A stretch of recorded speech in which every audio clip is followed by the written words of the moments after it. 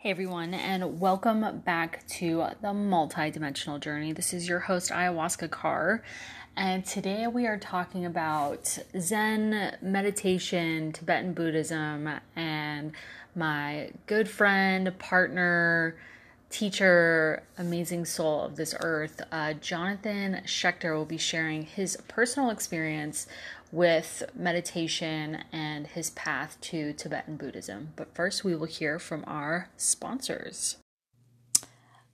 All right, and so welcome back to the Multidimensional Journey. This is your host, Ayahuasca Carr, and today we have my good friend and partner, Jonathan Schecter, as our guest, and he's going to be talking probably about a lot of stuff. You have like incredible experience with Tibetan Buddhism and meditation, so we'll be diving into all things meditation. Do you want to do an intro for yourself? That was pretty amazing. Why, thank you. Hello. What? Hello. Hello. Yeah. So this is an interesting thing to talk about. Like, what even brought you to meditation, and what got you interested in it? Yeah, that's a good question. Okay, we got cut off, but we're back. Okay. When I was 22, my dad's mom, my nana, died, and she actually waited for me, and it was a pretty interesting experience. Mm-hmm. It kind of left an impression on me, and I could feel her spirit around, like, for the next few days. Wow. And I was in this bookstore, and I never read anything but fiction books at the time, like, without fail. And I was walking through this bookstore, and something told me to, like, stop at the spirituality section. And I don't know if it was like my Nana's spirit. It kind of felt like there was synchronicitous in that way. And I picked up this book, and I was just completely, like, taken with this book. It was by Lama Surya Das, and it was called, like, Awakening the Buddha Within, I think, something like that. But even though I was, like, really taken with the book, I was still so skeptical about that kind of stuff that I, like, put the book back, and I was like, I'll see if I can get this book from the library. Like, I'm not even ready to just buy the book, right? And but I worked right near the downtown Los Angeles Central Library. So I went, and they had this huge, they have, like, a whole floor of spiritual books. So I went, like, the next day, and I got this book from the library, and I started to read it. And the thing that got me, like, right off the hook was he was talking about that the Buddha said, don't just believe what I'm saying because I'm the Buddha and I know things. It's like, go and try them for yourself and see if you get the same results that I did. And if and to take that into a more human context, like, well, when you start to do things, if you like what's happening, keep doing them. And if they don't really resonate with you, don't do that. And I was raised Jewish, and it was very much like, this is what God says, and this is what you got to do. And so this was like a real revelation to me. It really resonated with me. And I started meditating on the train to and from work, because I worked in downtown LA, and I would take the subway to work.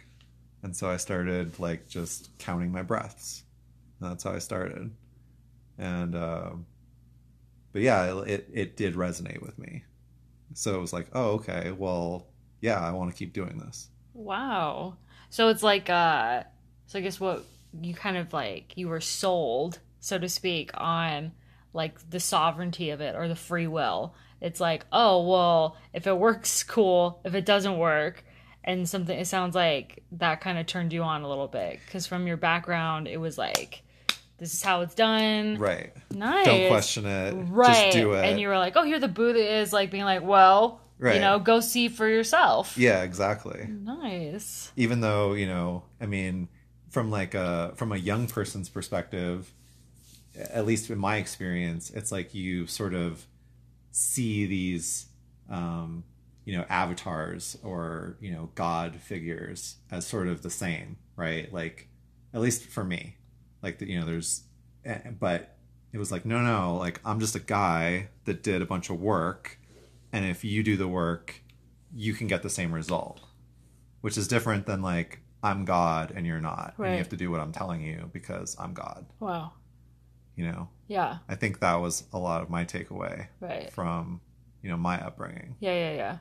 So that's interesting because I think I was just telling you, and I just recently posted something on my Instagram, but Jack Kornfield, who I don't know who his teacher was, but he talks about how the Buddha said, see for yourself. Right. And that sounds like it's directly related to what you just said. Yeah. And like being able to, like the Buddha said, like, this solved my own problems and like it probably can solve yours, but the only way to know that is actually to see for yourself. Yes. Rather than being a blind follower.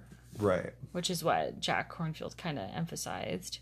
Yeah, and I didn't get into this part of it till later, but I think my understanding is it's tied into the idea of karma and cause and effect. So it doesn't have anything to do with the fact that he was the Buddha, he lived thousands of years ago, he was in India, he was born a prince, anything like that. What matters is that he put the right causes and conditions together, and so therefore got the same result that you can get by putting those same causes and conditions together. Mm-hmm. And that's like a pretty fundamental belief in Buddhism. It's sort of like making a cake or like cooking something. Yeah. Like if you put the same ingredients together with the same temperature and you do it the same way every time, you should get the same thing. Yeah. Right? Now, that's not a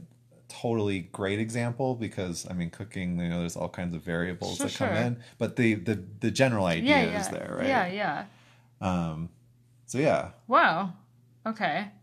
So, your Nana was... Okay, she was dying.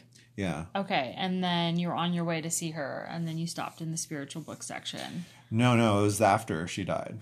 It was after. Yeah. Okay. But like there was some sort of spirit, kind of pushing me into that section. Okay, and what year was this? Ooh, I'm super bad with math, but oh god, it was like 17 years ago. 2004. 19 years ago. I thought I was bad with math. That's okay. I was just curious. So, okay. And then you just started to focus on your breath. Yeah. The technique in the book was just to count your breaths. Wow. And I thought, okay, well, I can do that even if I'm on a train, which I thought was, kind of cool anyway. Because it wasn't time that I had to make for myself in the beginning. Right. It was already time that I was sitting there, and like before that I would play Game Boy or like maybe read a book, but usually play Game Boy. Yeah. Listen to music or something. So it was already time that I had to sit still. I wasn't doing anything. I could be reasonably distraction free. I mean, despite the fact that there's a lot of other people on the train. I guess from the beginning, I kind of thought, well, like, if you can only do this sitting like in a cave or by yourself in complete silence, like what's it really good for? Like, how good is it? Right.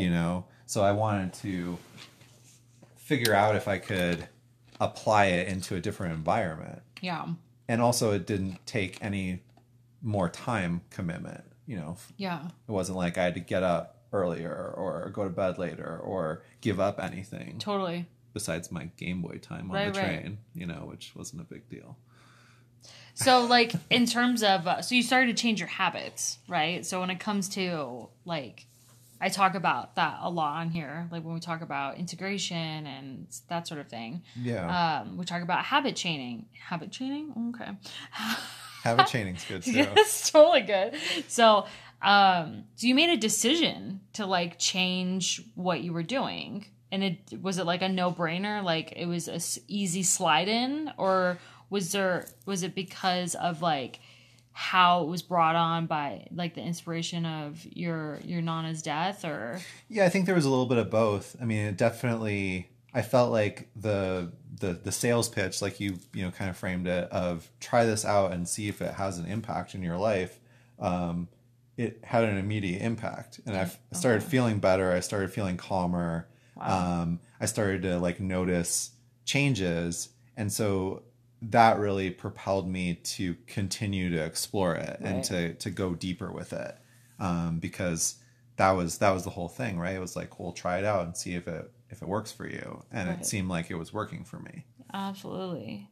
So this is interesting because I think your story like really demystifies when people hear the word meditation. Like there's so many things that come up, or and you're like, I read this book and I started counting my breaths. Yeah, So let's just make sure everyone hears that. right, Because that's what exactly like mindfulness or meditation is. It's sitting with your breath and right, breathing deeply and noticing non-judgmentally for a period of time, yeah, and then developing what's known as the observer mindset, so you can detach from whatever you're experiencing. yes, And the awesome and amazing part about breathing, right, is that it puts us in our parasympathetic nervous system, which is where we feel expansive and creative, versus being in our fight or flight system, which most of us are in at some point because of stress and multiple things. So yeah, yeah. I think in the beginning, it it was definitely more, or I had more of a focus on being calm, and you know, sort of trying to cultivate a sense of calmness and peace, that I just didn't have before. yeah. And I didn't know that that's what I was doing, that I was calming down my nervous system. Um, but I was, and it was amazing to go from, you know, this really crowded train with full of people, full of distractions, full of things that you could fixate on, and then I could close my eyes and basically like kind of block it out, you know? And because I didn't really, I guess in the beginning, I didn't know or didn't focus on acceptance as much as it was like a way for me to calm down and to change my mind and to change my mindset and to go to a calmer place. And I actually used to like to go on my lunch break and sit like in these, you know, public places, and it's in downtown LA. There's a lot of traffic, there's a lot of people walking around, but like just go and close my eyes and try to meditate in those situations and see if I could get to like a calmer place, you know, and like sort of block out all the noise and all the outside distractions. I would say now my practice is more about acceptance. You know, it's if you hear something, if something is um, annoying you, especially like a noise, you know, like sort of exploring that, like just observing it and having the curiosity to say like, well, I guess there's two different approaches. You can just try to let it go because it's going to go on its own, right? Without you doing anything. But if you can't do that, what about this is annoying me? Like, what about this is bothering me? Yeah. Because, you know, none of us live in a completely quiet world or a distraction free world, right? Yeah. But yeah, in the beginning, it was just count my breaths and noticing that that was making me calmer and wanting to cultivate that, Yeah. wanting to explore more. Yeah. So that makes me think like, yeah. So you kind of advanced you're talking about like advanced levels of mindfulness and meditation. Like you might start off with these really basic and foundational things, which is just the breathing. Right. And then you start cultivating like these other things that you hear about with mindfulness or meditation. And, and it's interesting because those words are like oftentimes used synonymously. But I guess the way I interpret it is like you do mindfulness meditation or you do mindfulness sits so you can cultivate living mindfully. So it's like going to the gym and working out and building muscle, and then, that transcends the time in the gym or whatever. And so, yeah, like you start with these really basic things and then you learn about like, well, especially nowadays, I feel like there's like a gazillion apps, but like self-love and self-acceptance or relationships or, how to be more mindful about anything, your money, the food you're eating, Right. taking time, slowing down. And there's more. And then there's like fucking more spiritual stuff that you can Right. start to open your channels and your energies up to. So yeah, so I know you at one point. So our audience doesn't know this, but I know this is that at one point. So there's this part of your story, and then you got interested in going to Tibet. Yeah, I was more into Zen meditation and kind of practicing like some Vietnamese Zen techniques, like Thich Nhat Hanh was a big inspiration for me early on. And somewhere along the line, I got interested in Tibetan Buddhism. There was a meditation center that I went to in LA that the lady that ran it was a nun in the Tibetan tradition, and it was interesting because this meditation center was like, it was kind of like a monastic. It was a home for monastics in the middle of this neighborhood in Los Angeles, and everybody else that lived there besides for her practiced Zen. Oh. And so somehow I think I went there a few times for Zen meditation, and then I saw that they had like a Tibetan meditation thing. And so I started to go to that, and I guess kind of made friends with her, and was able to ask her questions and explore like a different side of things, because Zen and Tibetan Buddhism are very different on the outside if you're just looking at it sort of judging the book by its cover. One's very simple and austere. It's very just to the point. In Zen, you're everything that you just said about mindfulness is like taken to the extreme. It's like you sit and you just sit and count your breath, and when you walk, you just walk and you're mindful, and when you do the dishes, you just do the dishes and you're mindful, and everything is just done with this very intense simplicity that really is at the heart of reality, right? Like we're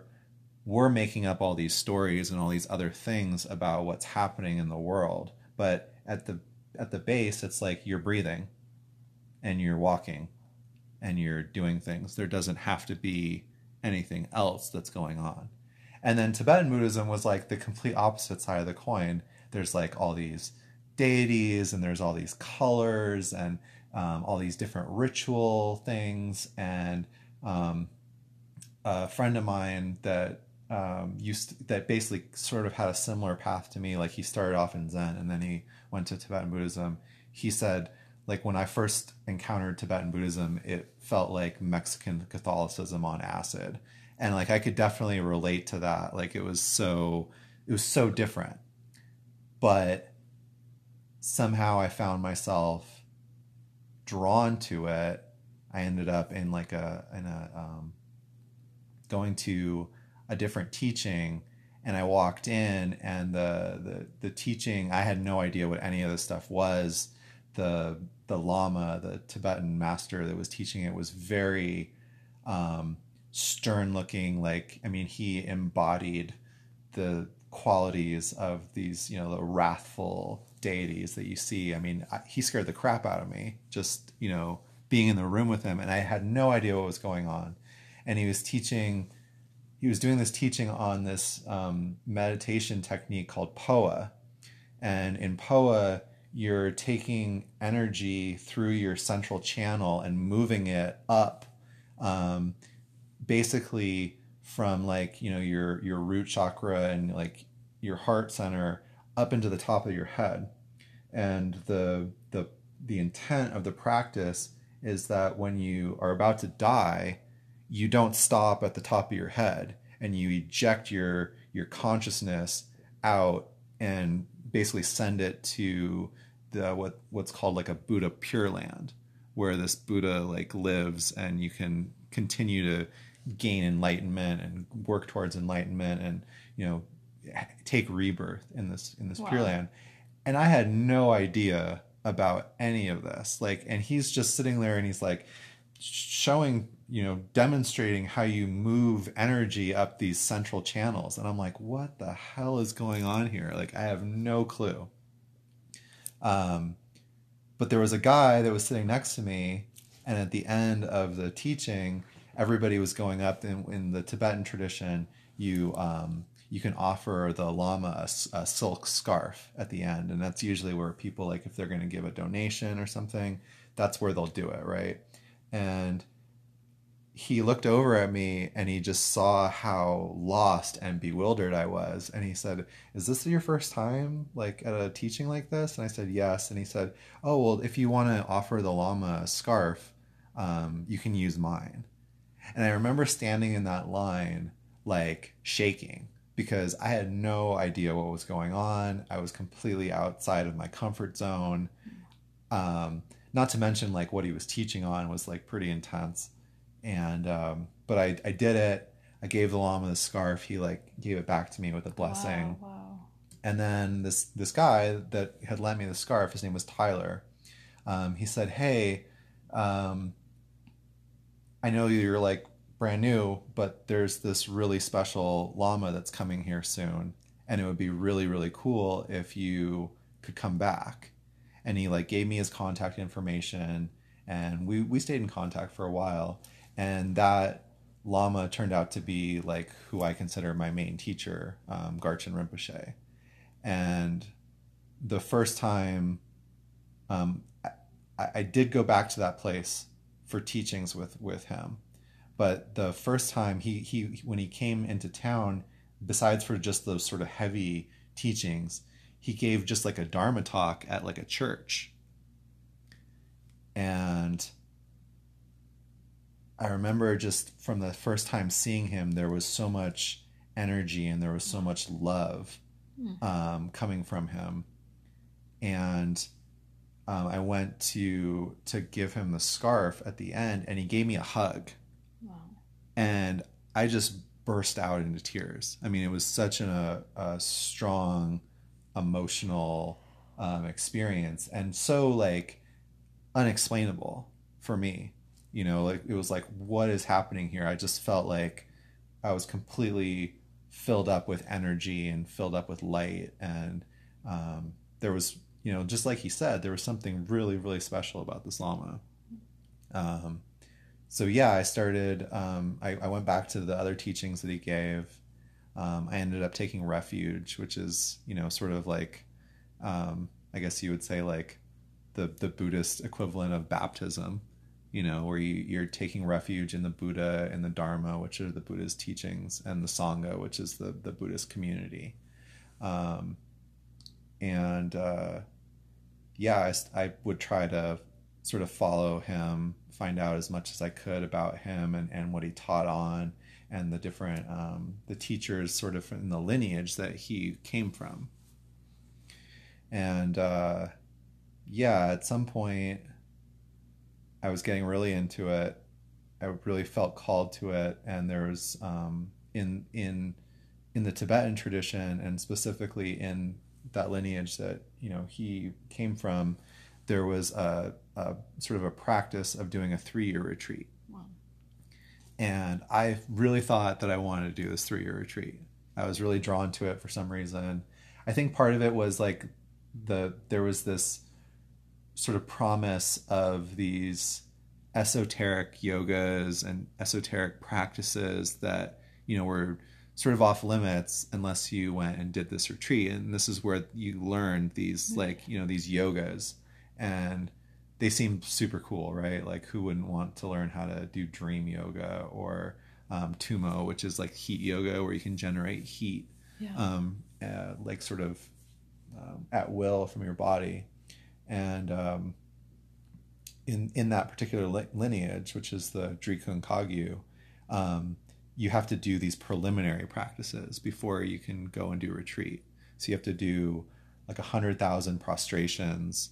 You have to do 100,000 of these mantras. You have to do 100,000 of these mandala offerings, and you have to do 100,000 guru yoga sessions. So these are all different practices that you have to do before they will even consider, letting you in for this retreat.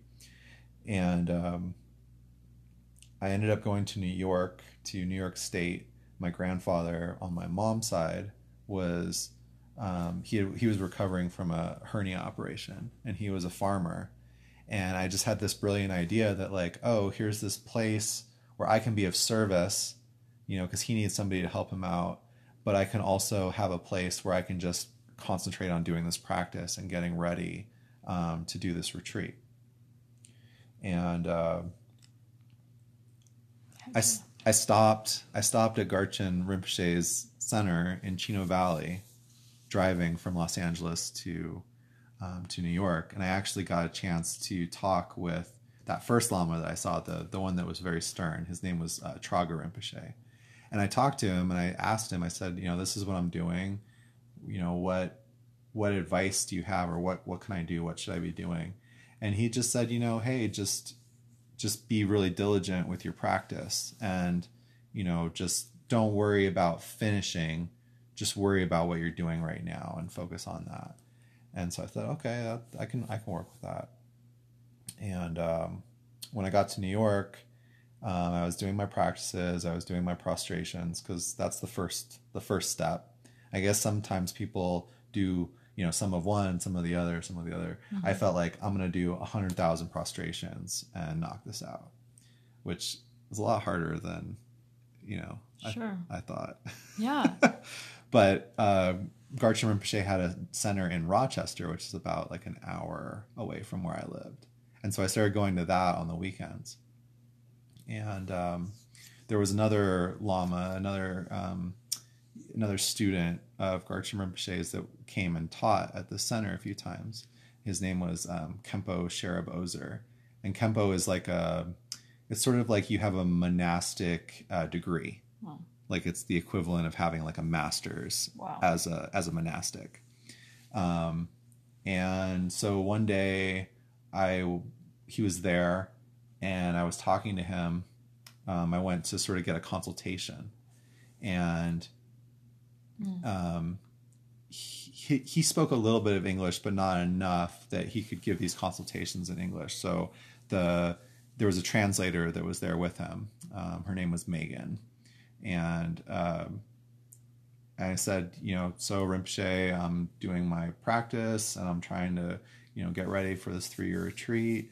And yeah, okay, that's what I'm doing. Right. And he said, oh, well, yeah, I mean, doing a 3-year retreat's pretty cool, and you can do that. But I really think that you should be a translator. And I was like, whoa, what? My initial thought, even though I didn't have like a negative reaction to it, it seemed like a decent idea. I just had no idea how I was going to do that. Mm-hmm. And I expressed that. I said, Megan was a brilliant translator. She went to Harvard and studied Tibetan. And I basically kind of said, well, Rinpoche, that sounds like a great idea, but I don't have the money or the grades, to go to Harvard. So what am I supposed to do? And he said, oh, don't worry about that. You don't need to do that. You can go over to Tibet and teach English, and they'll teach you Tibetan. And then after that, you can go to India, and there's this translator like training program. And don't worry about it. We'll take care of it if that's what you want to do. And I was like, okay, cool. Like, I didn't have anything else going on. Yeah. You know, I mean, I was getting ready to sit in a retreat for 3 years. So it wasn't like I was making all these plans and, doing all this stuff. So I guess I took a leap of faith, and yeah, that led me to Tibet. Heck yeah. Nice. So, okay. So do you want to talk about what happened in Tibet? Yeah. Well, it was much more challenging than, oh, don't worry about it. We'll take care of everything. I ended up getting to go to Garchen Rinpoche's monastery after I had been living in a city called Xining for maybe 3 months. And I had ended up, I taught during sort of like a summer school at one of they were affiliated with Garchen Rinpoche in some way. And that was initially like where we had gone over. Okay. And we were told like, yeah, you'll be able to teach at this school. And when we got there, we found out that there was a bunch of missionaries that like had sort of made a deal with the Tibetan people that were there. Right. And they didn't want us teaching there. Yeah. So I ended up teaching in one of the like sort of the equivalent of a public school. Yeah. In Xining for a while. And then they called me and said, hey, do you want to go to the monastery? Right. And I was like, heck yeah, I do. Yeah. So I ended up getting taken to this monastery. It was like we drove for about like 24 hours, I guess. Kind of west. Because Xining is like, if you look at a map, and I mean, I haven't been back there anytime recently, so I'm sure it's much more developed now, but like Xining was like the last like sort of civilized city if you're going west. It was actually historically the end of the Silk Road. And I got to this place called Yushu, which is like, to me, it was like the last place that I would call a town. Right. And had some electricity, had houses that might have some indoor plumbing, had like markets, and I could get a phone card and buy vegetables and things like that. There was like roads and streets and stuff. And Garchen Rinpoche's brother had a house there, so that was sort of like the launch pad for the next step. Right. Which was driving into the mountains. Like literally, you're driving on this road. It's paved. There's no sign or anything. But at some point, the guy driving the car just makes a hard left turn onto this like plain, and is like driving. Then now there's no road. And you're like, where am I going? Like, what's going on? And drove, across this plain into this amazing like forest. Wow. You're like going over rivers and in the Jeep, and like there's these huge like pine trees, and you don't see anybody like the whole time. Wow. You might see a yak and maybe like one dude on a motorcycle. Right. If you're lucky. Right. And driving like that for like 3 or 4 hours, and then you come up on this valley with this amazing monastery in it. Wow. And I got to teach English there. There's the lower monastery is where I lived, and you would say there was like sort of I guess you would call it a village of people living around that monastery, and all the kids from that village would go to school at the monastery. Right. And they would do, they got to learn English when there was somebody there, that was a student of Rinpoche's that would come and teach. Wow. And so, I taught like 3 different classes, maybe 3 or 4 times a week. And the rest of my time I was, meditating and studying the language. Okay. Yeah. So when were you at that time? Okay, so no, you had decided that you were going to be a translator. So you were on Yeah. this track now. Yeah. Okay. And I was still doing a lot of meditation. I wasn't doing the prostrations. I'd kind of given up on that, or at least like pressed pause on it. I probably would have had to do one of the other preliminary practices if I wanted to do it in Tibet, because the room that I was in had like this really short carpet in it that would have like completely just given me rug burns to do prostrations on. And one of the things that I learned, like just being in that environment and like seeing different people, like we would go to different monasteries like before I went, when I was still living in Xining. Yeah. And there would be people doing prostrations like at the temples and stuff, but they would have these boards. Oh, right. Sort of like these like pieces of plywood, or like maybe not plywood, but you know what I'm saying? Like, yeah, so they could do the full yeah, body so they could do the full body prostrations without like completely ripping up their skin. Wow, they made mechanisms for this. Yeah. That's interesting. Well, and it was crazy because you would see these places where like there would be like wooden floors, let's say, in the temples, and the wooden floors would have like these grooves in them from people doing thousands of prostrations, like where their feet had been. Wow. You know, like even though they were doing it on some sort of board. Holy crap. But like enough that they had like made a change in the wood. Yeah. Wow. Which is pretty incredible. But yeah, I was doing some other meditations, still doing like a version of my mindfulness meditation that I had started with, back in Los Angeles. I would say a little bit more advanced. I wasn't counting my breath anymore. I was able to just sit and not even need to close my eyes necessarily, and keep that mindfulness. I was also doing a lot of meditation on like impermanence and mortality, cause and effect. Those are sort of considered preliminaries as well, but they're like preliminary meditations rather than preliminary practices. Yes. And they're preliminary in the way that they're supposed to kind of make you more dedicated, or the way that it's put in the Tibetan liturgy is the thoughts that turn your mind to the Dharma. Right. Sometimes it's like referred to as like the thoughts that break your attachment to sort of samsaric life, which is like the normal human life where you're not thinking about spirituality. Right. Okay.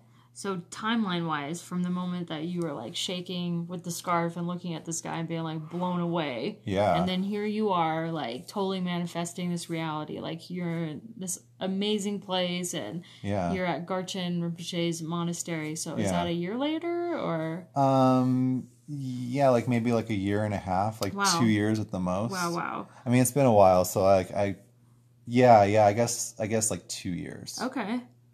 Give or take. So, interesting.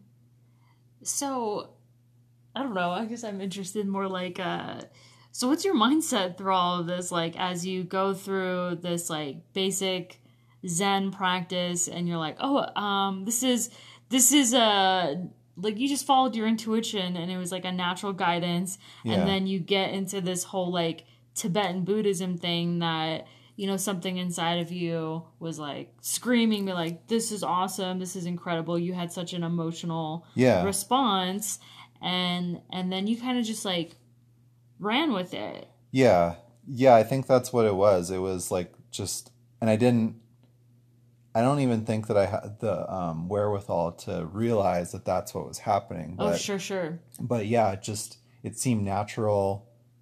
It was just following my intuition. I guess you would call it faith. It's just like there was never sitting there and debating whether, is this the right thing to do? Is that the right thing to do? What should I do now? It was just, this is what I'm doing. It flowed like that. Like it was just natural. Not having to think about it a lot. Right. And also, I mean, I did have a goal at the time, which was to learn the language good enough that I could, make it for this next phase, which was the beginning of this new translator training program at like basically this sort of university, Buddhist university in India. Wow. So like that was Oh wow. That was my goal, was Okay. to learn enough that I could make it to that next phase, because what I had been told was it was like a 2-year program and this is when the next one starts. Okay. So there was a goal there, but there was so much going on, just in the moment, Right. being in this monastery and meeting the people that live there and the other teachers at the school that were teaching me Tibetan, and I was tutoring them in English. Right. Okay. Yeah, and getting to explore some of the surrounding area. Right. There was enough there to really, focus on. It wasn't like, okay, I just have to get through this so I can make it to India. Right. Totally. But so you would learn enough Tibetan to go to school and understand what they're telling you. Yes. Okay, got it. Exactly. Okay. And I mean, for the most part, with the exception of a couple of the teachers that knew a little bit of English, it was pretty much 100% immersion, Wow. in the language. So Wow. it's like, it was really difficult in the beginning because I knew a little bit and I had been taking, I'd had a tutor in Shining, but it was like, he would come over a couple hours a week. And I was getting lessons every day. Plus, I had to learn how to speak, otherwise I wouldn't be able to communicate very well. Right. It'd be really interesting to sit in a classroom and be like, I have no freaking idea what you're saying. Yeah, it really was. Right? It totally was. Okay, cool. So, I'm just trying to think. Okay, the one thing we haven't gotten into is like, so when I got into, how I got into mindfulness was through a therapeutic practice, and it was very Zen mindfulness focused. And then you were the one who actually introduced Buddhism to me. And then when I started getting into it, like bite by bite, because there's literally like, there's just so much, Sure. So I guess for anyone who's interested in Tibetan Buddhism and maybe has been inspired by your story or who's sparked an interest, like where could they even begin? Because there's countless practices and deities. Sure. And yeah. Well, I think one of the things that I like to explain when I talk about meditation is there's not a lot of difference in certain Buddhist meditations and like non-Buddhist meditations. What makes them Buddhist, quote unquote, is your motivation.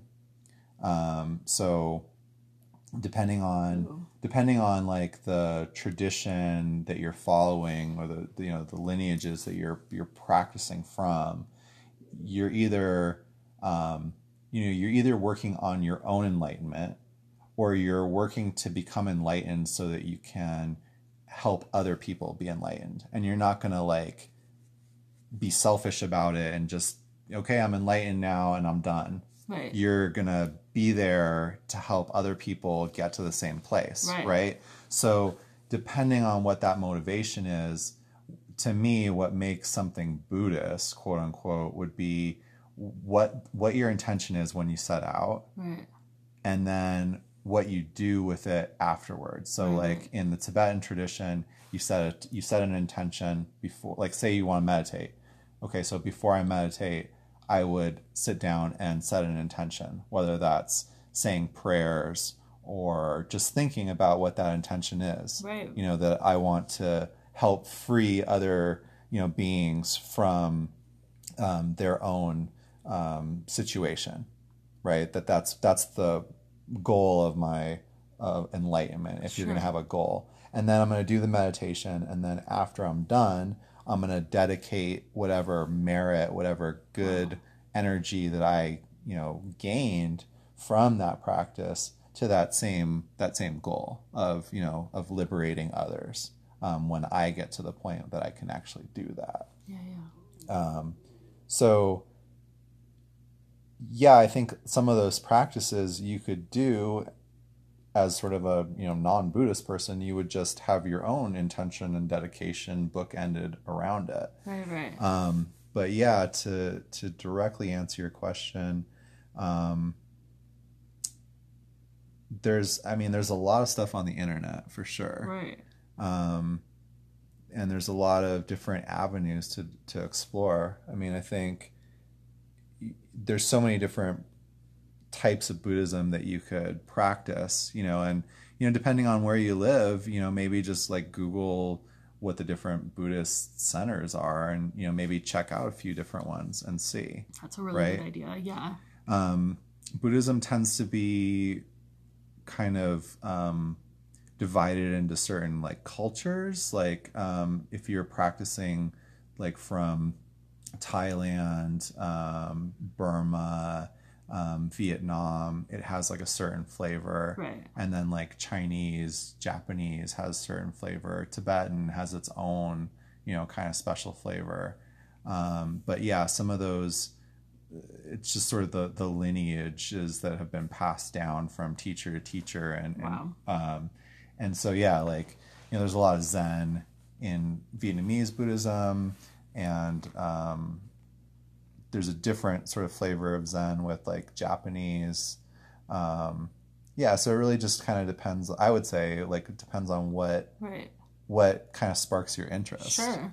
You know, you mentioned Jack Kornfield. He comes from the Theravada tradition, which is, you could sort of consider it to be like the orthodox Buddhism. Like, they really just focus on, here was this guy, he got enlightened, they called him the Buddha, he gave teachings, this is what he said, and we can study them. Whereas like other traditions like might also study like other teachers that came later, or like the Tibetan stuff where you're, you know, getting into Tantra and tantric deities and these tantric transmissions and things that are a lot more esoteric. And that's why I would call it orthodox. You know, the Theravada orthodox is like, here's this dude, here's what he said, let's study this and follow it, versus you know, the opposite. Right. Yeah. But yeah, I mean, and there's, like you said, there's so many different kinds of meditation now that are available to people. You know, to me, I think the one of the keys though is finding something that you like and being consistent with it. Because like you're not gonna get a very visible or like comprehensible result from meditation until you build up a practice. In fact, in the beginning, it might be really frustrating because, well, maybe you think like, oh, I should be doing something right now, or this is what should be happening. You know, you see these images of people that look so serene and, you know, so peaceful, and, or, you know, images of the Buddha. I mean, he's definitely not looking like, you know, angry or pissed off. He's, you know, pretty peaceful looking, right? And even people that aren't like Buddhists are drawn to that image and that iconography of, you know, peacefulness and calmness and contentment. And yeah, you might not feel that way in the beginning. In fact, I would probably bet money that you're not going to feel that way in the beginning. My experience, at least in the beginning, was like being more aware of how chaotic my mind actually was all the time. And so it was, you know, from that place and that time, it felt like, well, gee, this is giving me the exact opposite effect that I'm trying to go for. So WTF, you know, like, why should I keep doing it? But yeah, consistency is really where the magic happens. That's so great that you mentioned that, because I mention that all the time on here, and I just did a video on that, and it's just like anything else, really. I mean, reaping. And I like what you said, choose something that you like, you know, and like that way you'll be motivated towards it. And you mentioned several lineages, and even if someone started out with Zen Buddhism or you know, just Zen practice or just even breathing, you know, obviously they would get something out of it. Oh, yeah. And one is definitely not better than the other. Correct, it's just, you know, different people have different propensities and different things that catch their attention. You know, from a Buddhist perspective, you would say they have different karma, right? So there's going to be different things that that attract them. So it's not that one thing is better than the other. You know, there are enlightened masters in all different, you know, types of Buddhism, and enlightened masters that don't know anything about Buddhism or don't practice anything about Buddhism. So, but I think all those people have something in common, which is they put in the work to get the result that they're going for. You know, I don't think it's, well, I can't speak for everybody, but for most people, it's probably not a realistic expectation that you're just going to like instantly, you know, become enlightened without a heck of a lot of going work. through some crap. Right. Which is was the Buddhist path. I mean, he suffered, and this is why he came up with all these amazing tools, right? Yeah, and the interesting thing is, you know, to kind of take it back to Jack Kornfield and like the Theravada stuff, you know, when you read like the actual sermons, or what you would call sermons of the Buddha, like the talks that he gave to the monks and the people that were, you know, coming to see him talk, because he was the Buddha and he had this knowledge now. Right. You know, they would ask him a lot of different stuff. They would ask him like, you know, sometimes they would ask him, you know, like about cosmology or about esoteric stuff or what happens after you die or all these different things. And he invariably went back to like these very foundational core things, which are there's suffering, and that's an undeniable fact. Right.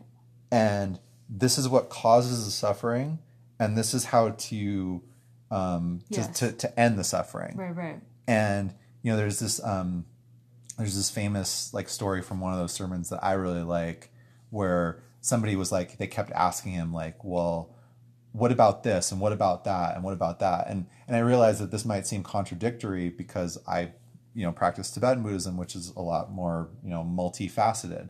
But what the Buddha said was, he's like, hey, if somebody shot you with an arrow and you had this arrow sticking out of your arm, let's say, would you look down at the arrow and say, oh, well, I wonder what kind of wood the arrow is made out of, and where did the person that shot that arrow, like, where did he grow up, and what school did he go to, and I wonder what his mother did, and, you know, like, oh, are there barbs in that arrowhead? And like, you know, he wouldn't be asking all these other questions. You would just be focused on getting rid of that arrow as quickly and as painlessly as possible, because, you know, so that's the metaphor for our human situation, that like we're under the influence, we're controlled by this truth, which is that there's suffering, and there's suffering caused by the way that we look at and the way that we treat things. Right. And by following certain practices and changing your mindset,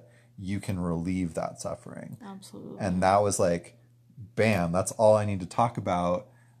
Doesn't matter what happens after you die, because there's an arrow sticking out of your arm. Right, you know, right. like, yeah. So all this stuff is like secondary to just like, hey, this is what he was talking about, and this is what, you know, the practice is about. And I guess, you know, people are people and they have different propensities. And so, you know, there's a propensity for everybody. There's a path for everybody. Right. And it all goes to the same place, right? Like that's something that I appreciate about the Dalai Lama is, you know, he's said in teachings that I've attended or books that I've read, like if you're a Buddhist, or you want to be a Buddhist because you think you're going to be a better person or become more enlightened, then you would be practicing whatever religion you grew up with, then you have the wrong motivation, and you should go back and study that religion more to find out where the good stuff is. Right. You know, because it's just about becoming a better human being. Right. And you know, somebody else said, like, different ways to the same place. Right. You know, Absolutely. different paths that lead to the same destination. Right. Yeah. And so it's interesting because we're actually on our way to go to a teaching at Garchen Rinpoche Center. So I feel like we've been delaying this podcast for a while. So it's very timely, isn't it? Right. And yeah, so I got into the Zen Buddhism, and then obviously, like, I'm a huge fan of ayahuasca, if I can say that. And there's this, I'm pretty sure it was you who sent me that song by Manish Damore about the medicine Buddha. Yes. Yeah. Yeah, that was a really interesting experience. And so Manish Damore, I've known him as an artist. He came out with an album in 2017 that was mainly ayahuasca focused. And then you had sent me that song, and I was like, oh, okay. And then, and you actually had told me about your Buddhist practice, and I started to feel all these messages come through. Like I had a missing piece of the puzzle or something like that. And then, yeah, we started going to a medicine Buddha practice. And then you actually told me about the Mahakala practice at one point, and I was like really intrigued. And then when we went to the medicine Buddha place, there was a fucking drum, and this guy started playing it. And then I was like, and then it came in one of my ceremonies. I was like, all right, I give up. I don't know what the fuck is going on here, but all my spirit guides are pointing me towards this energy. So I was like, yeah, so yeah, I don't really know how it all works, but how I work my own path is that I just listen. Sure. And if there's something that comes up, I'm like, all right, cool. And we got 60 minutes. We could keep going, but let's try and anchor saying we're gonna bust out. So yeah, I guess we'll have an update after we receive the empowerment and what that will be like, huh? Nice. Yeah. So is there any last words you want to leave with our audience? Any words of inspiration, or just... No, I like what you said about listening. You know, I mean, there's definitely a value to just following your intuition and combining that with consistency, whatever that practice is. Combining with consistency, yeah. Yeah, so there's something in the middle, right? Because it's like right. you're letting it flow. Right. You're keeping that beginner's mind. Right. Like, that'll be for the next podcast. Yes. Right? Yes. But you know, you're also combining that with action. Yes. And yeah, magical things happen when you do that. It's very powerful. I love that. Well, okay. Thank you so much for sharing your story and being on the podcast. Thanks for having me. Yeah. So this has been Ayahuasca Carr with the Multi-Dimensional Journey and Jonathan Schecter. And as always, remember why you came here.